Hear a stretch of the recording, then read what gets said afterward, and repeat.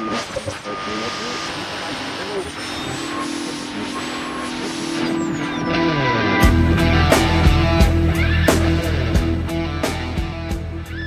what's up, guys? It's Music Man here, and we're going to go today over the instrumentals. Not the instrumental sections, but the best, at least my favorite, of their actual full song instrumentals. And of course, we will go over the instrumental sections of the band at some point, but there's almost more of those than there are actual instrumentals. I think in total, there's only about 18, out of their whole catalog, 18 instrumentals. And of those 18, 5 of them are actually B-sides. So you can tell they've never, even though they've been definitely a very big instrumental section band, they've never been much of an instrumental song band. I will say that their instrumental songs don't really match up to me to their instrumental sections. You know, there's so many songs where you've got like some vocals and then a instrumental section, and then the vocals come back, and then you go back to another instrumental, and those are the songs I have always loved from the band. That's always my favorite type of song, like One for the Vine, or Fading Lights, or Cinema Show, or something like that, where you get a little bit more mixture of vocals and instrumentals. It's really hard to make a really good, solid instrumental, like a song that just fully instrumental all the way through. And to be fair, on this list of 18, there's a few songs that still have some minor vocals, like almost like either harmony vocals or maybe like 5% of the song has some vocals. But, overall, these are mostly instrumentals, like 95 to, 100% instrumental only. And what I'm actually going to do is name, the other 8 songs that aren't in my top 10. Then I'm going to go through each of the top 10 and kind of go through what I think about each song. So the songs that did not make the cut was After the Ordeal, The Waiting Room, Ravine, Riding the Scree, even though that's another example of a song where there's a tiny bit of vocals, but it's mostly an instrumental song. Submarine, Namu Namu, even though that's kind of also got the fill harmony vocals, but it's basically an instrumental. And then Fret from Calling All Stations. So rounding out number 10 on our list is Silent Sorrow in Empty Boats. Now, the instrumentals, especially on like The Lamb, for example, are more transitional kind of pieces. They're not really anything special. I think for me with this one is like, I don't know, it's the sound design, the way that Tony and Steve put together the keyboards and the guitars. Just something is really, really kind of cool about this song. I don't know, it's not like, oh, I'm gonna pop on Silent Sorrow and Empty Boats and jam out. But, you know what I mean? But it's like, if you really just sit and listen to the song, you're like, wow, that's actually kind of a cool, it's very cinematic. For me as a film composer, I like a song like this where it feels like almost like a film score cue. And at number 9, we have 7/8 from Calling All Stations. And this album had the most B-sides out of any of their whole albums. Like, you could tell they had a lot of ideas they were throwing around, but this one, it's not much to begin with. The first couple minutes are kind of just like, yeah, okay. But it does evolve. Like, there's something about the way that the song kind of goes into each section that sounds almost like old Genesis. I don't know, for me at least, like starting around 2 minutes, there's like a couple sections where it just sounds like something from like maybe Duke. Or I don't know, just it has that kind of old/new sound to it, which is really cool. And as the name implies, I'm pretty sure this is in 7/8 time signature. Correct me if I'm wrong, but it definitely is a 7/8 time signature, which is, it doesn't really sound like it, like it doesn't sound like it's something really that different sounding. It kind of sounds almost like a 4/4 kind of song, but I don't know. For me, it works. And it's a lot more interesting than Fret. And at number 8 is Hairless Heart. Now, this one, it's funny because it's another one from The Lamb. It's another transition kind of piece. This one's almost more nostalgic for me from the 2007 Genesis documentary, the Come Rain or Shine. I think because they play this a lot during some of the transition pieces where they're just kind of like showing the band setting up and like things like that, where it's, it's definitely, to me, the most nostalgic part for me is the 2007 tour, because at that point I was 18. I was really, and I watched this over and over again.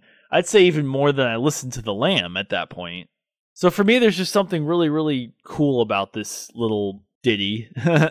And I do really like the sounds that Tony uses on this part and mixing it with kind of Steve Hackett's vocal pedal effect. I don't know, it just sounds like Genesis to me. And next on our list is Horizons. Technically, this is just a Steve song, so this is probably something you would have just heard on his solo albums. But, it is a Genesis song, so this is what we got. This is probably the only song that we have from their catalog that sounds like this. That's just him on guitar and no one else is playing. And there's other songs like After the Ordeal, but those are kind of, it's a little different. It's kind of just the way there's more instrumentation. There's more like drums. There's like some keyboard sounds. Horizons is just straight up Steve on an acoustic guitar mic'd up. And you just have to love that finger picking kind of like really classical guitar style that he plays in this. Now getting to the more rocky songs, we got Watt Gorilla. To me, I think this one's just one of Phil's coolest instrumental drum songs. There's obviously a lot of great sections that Phil has played in where he's playing an instrumental part and he's doing some cool drum parts. But I don't know, this one to me just really shows off not only Tony's skills as a keyboard player, but Phil's ability to kind of play off of Tony's style. I don't really love that the last 30 seconds is just wind chimes, but what are you going to do? And at number 5, we have the Brazilian. Now, this was, the one instrumental on Invisible Touch, and it's the one that Tony says, sounds like his stuff, even though I can't think of a song on his catalog that sounds like this, personally.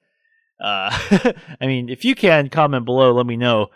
I personally don't really hear, obviously it sounds like Tony, there's a lot of Tony, it's all Tony, but I'm saying, it's basically like Tony and then Phil with his cool, Simmons drum, electronic drum kit, but, and a little bit of Mike soloing at the end, which is really cool, but, it doesn't sound like a Tony Banks solo song. Maybe a little bit like Charm or something like that, but even then, it's not really. It still sounds better than those. This one actually translates pretty well live, like on the one Wembley. I think Wembley, they do a pretty good job of playing this whole song and actually doing it pretty well. And this is definitely an example of a song where they included it on the album to kind of show people, hey guys, we're not only pop. We do still have some of this kind of unique, different style playing that we can incorporate into our albums. And then number 4, we have In That Quiet Earth from Wind and Wuthering. Yeah, this one, I don't know. I just love the transitions and I like the consistent fast rhythm, and I absolutely love the transition around 2 minutes and 45 seconds when they kind of go into this. It almost sounds like The Knife or Dancing with the Moonlit Night or Dance on the Volcano. It's that kind of halftime kind of speed all of a sudden where it just kind of changes. And it's like Tony goes crazy and just solos over everything in this song, and I love it. But the drums are also just doing some crazy stuff that, you really never hear before or after this. So in the middle of actually making this list, I kind of forgot about one song. So this is going to be a top 11. We're just going to kind of squeeze a song in here. Technically, let's say this is tied with number 4, okay? Let's just put these... In That Quiet Earth is number 4, but also at number 4, we have Los Endos, the song they did on the 2007 tour, which they didn't do in the 2021-2022 tour, which is really a shame because, I think it would have been kind of nice to kind of have more instrumental stuff, and I guess maybe because that song was such a double drum heavy kind of thing, but we really didn't have anything like that on the most recent tour, like this really long instrumental that wasn't just part of a song that we've heard before, like Home by the Sea or Domino or even for the Fifth, which we've heard that version a million times. But there's something I really love about Los Endos that in the original version it sounds amazing as well, but over the years they've really perfected it and gotten it to sound really great live. And I think in 2007 it sounded just as good, if not the best it's ever sounded. And at number 3, we have another B-side instrumental, and that one's Do the Neurotic. Now, this one from Invisible Touch, I think it really kind of sums up the way Phil started to drum in this period. Just that really high upbeat kind of snare, kind of rhythm that he kind of became known for in this period. But, they have some clips of them rehearsing the song live, but it's mostly a Phil on drums. And I think the reason they said that they didn't want to include it is because they thought it sounded too much like old Genesis, or not old Genesis, but it sounded too much like something they've done before versus the Brazilian, which sounded kind of new and different, which I totally understand. But also there was, 8 songs of the album? You couldn't have thrown one more song on there? Nope, we can only have one instrumental on this whole album. But for me, it's like I discovered this song through the Wembley DVD menu, where that's like the only song that plays is Do the Neurotic. And I don't know, for me, I've always really loved this song. I think to me it's better than the Brazilian, hence why it's higher on the list. But I personally just I love the keyboard sounds. I love, Mike's guitar is playing almost the whole time. There's a lot of great guitar moments in this song, and I think Mike gets to shine a lot more in this one than he does in the Brazilian. The Brazilian just feels like it's just Phil playing with Simmons and Tony just doing his thing. But Mike's just kind of an afterthought. And Do the Neurotic, it feels like a jam. It feels like the band in this era writing like their next Duke's Travels, like something that they've never really done before, but still sounds different, but also still kind of sounds like what the rest of the album is. It definitely has that 80s feel, and mixed with kind of their grungier Abacab and maybe some parts of Duke. So it's always a shame to me that this one didn't make the album, that, we never got to really hear it live, etc. So this to me is one of my favorite instrumentals. All right, now we're down to the top 2 songs. So once I say number 2, you're probably going to know what number 1 is, but I actually go back and forth between these two as being my top instrumentals. Just kind of depends on the day, but I think overall, I'm going to say number 2 is Duke's Travels / Duke's End. Because it's basically one song. Let's be honest. And there is that little section at the end where he sings, which he didn't sing in 2007, which is kind of funny. But it kind of goes back into the guide vocals. But let's be honest. It's like out of the 10 minutes, that's like 30, 40 seconds or something. So it's an instrumental to me, and it's my number 2. I think the only reason it's number 2 and not number 1 is I think it's a little keyboard heavy. It's a little too bright for me. Like, I think, obviously I love the beginning with the drums. That's like probably my favorite part. But I personally love this song. I think it's great. I think it's, it's got everything you want from a Genesis song. Like I said, if I had to give any complaints, it would be more just, it might be a little too bright for me. Like, it's like the production, it kind of like, there's not a lot of like grit to it. It's very keyboard heavy. Even the keyboard sounds he uses are like very high pitched, but I think the transitions are incredible. The drums are obviously fantastic, but I think there are some parts that get a little bit like much. There's like, personally, it's funny because the way they started in 2007, where it's like dun dun dun dun dun dun dun dun dun dun dun, like that's kind of where I get a little bit like, all right, like I'm not really into that part that much, but I love the part that comes after that. And so I think this one's a great one. I think it really sums up the sound of Duke, which is one of my favorite albums for sure. But I don't know. The reason it's number 1, I think, is just because number 1 for me is Second Home by the Sea. Maybe because it's such a big staple for their live shows nowadays, that not nowadays, but pretty much since 86, 83, like they've been playing this so much, and they've perfected it, and they got it to sound so good. The lights are just incredible. Obviously, I think the lights would have been really good for Duke's Travels if you had continued to play it every year and made it your instrumental staple. But this, to me, was the song that they kind of were like, okay, this is going to be kind of our big instrumental section, especially in the last couple tours. And, a lot of people would say, oh, it's just another long Tony solo. But realistically, there's a lot of cool parts in this song where it's like Mike gets to shine in the second half a lot. And that's actually probably one of my favorite Mike guitar moments, is when his guitar comes in like 4 minutes or whatever. I think live too, the visuals on that part are always really cool. And I do like all the transitions. I like how, I like how simple they are, to be honest. I think it's kind of nice to actually have it be these cool little sections, but nothing feels too proggy. Nothing feels too progressive to where it's, because in the past, some of their other progressive rock songs, that had these long instrumental sections would almost get a little too complicated, right? Like you almost like don't want to listen to something so complicated, as opposed to something like this where it's like that Fading Lights thing where it's such an amazing like instrumental part and section, but it's still not doing anything too different and too out there, you know? It's just this really great pop rock instrumental with a little bit of cinematic atmospheric stuff to it. And yeah, you could also say the drums are pretty repetitive on this, but I do like the double drums effect that they use live. And I think Nick did a great job on the last Domino tour replicating just one drum. Technically, you could say the same thing about Near on the Conversations tour, but I think Nick did it a little bit better.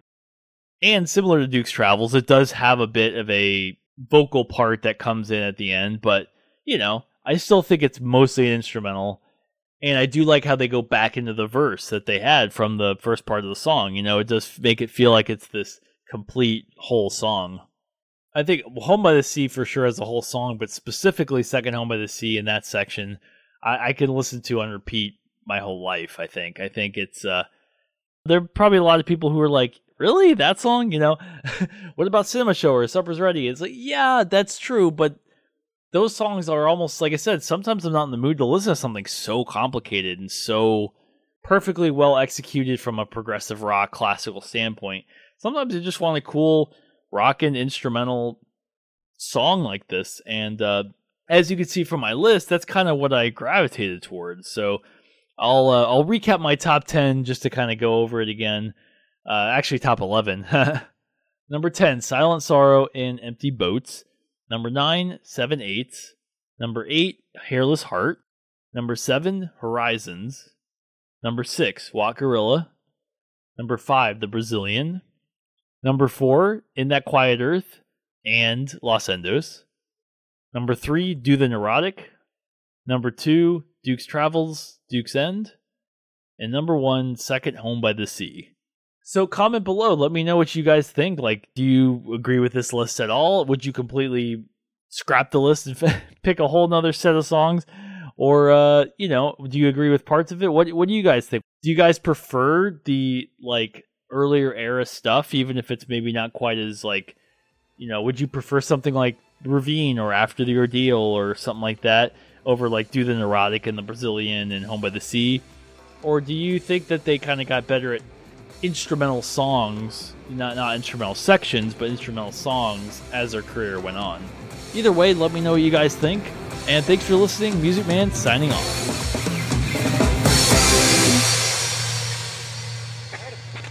You wanna be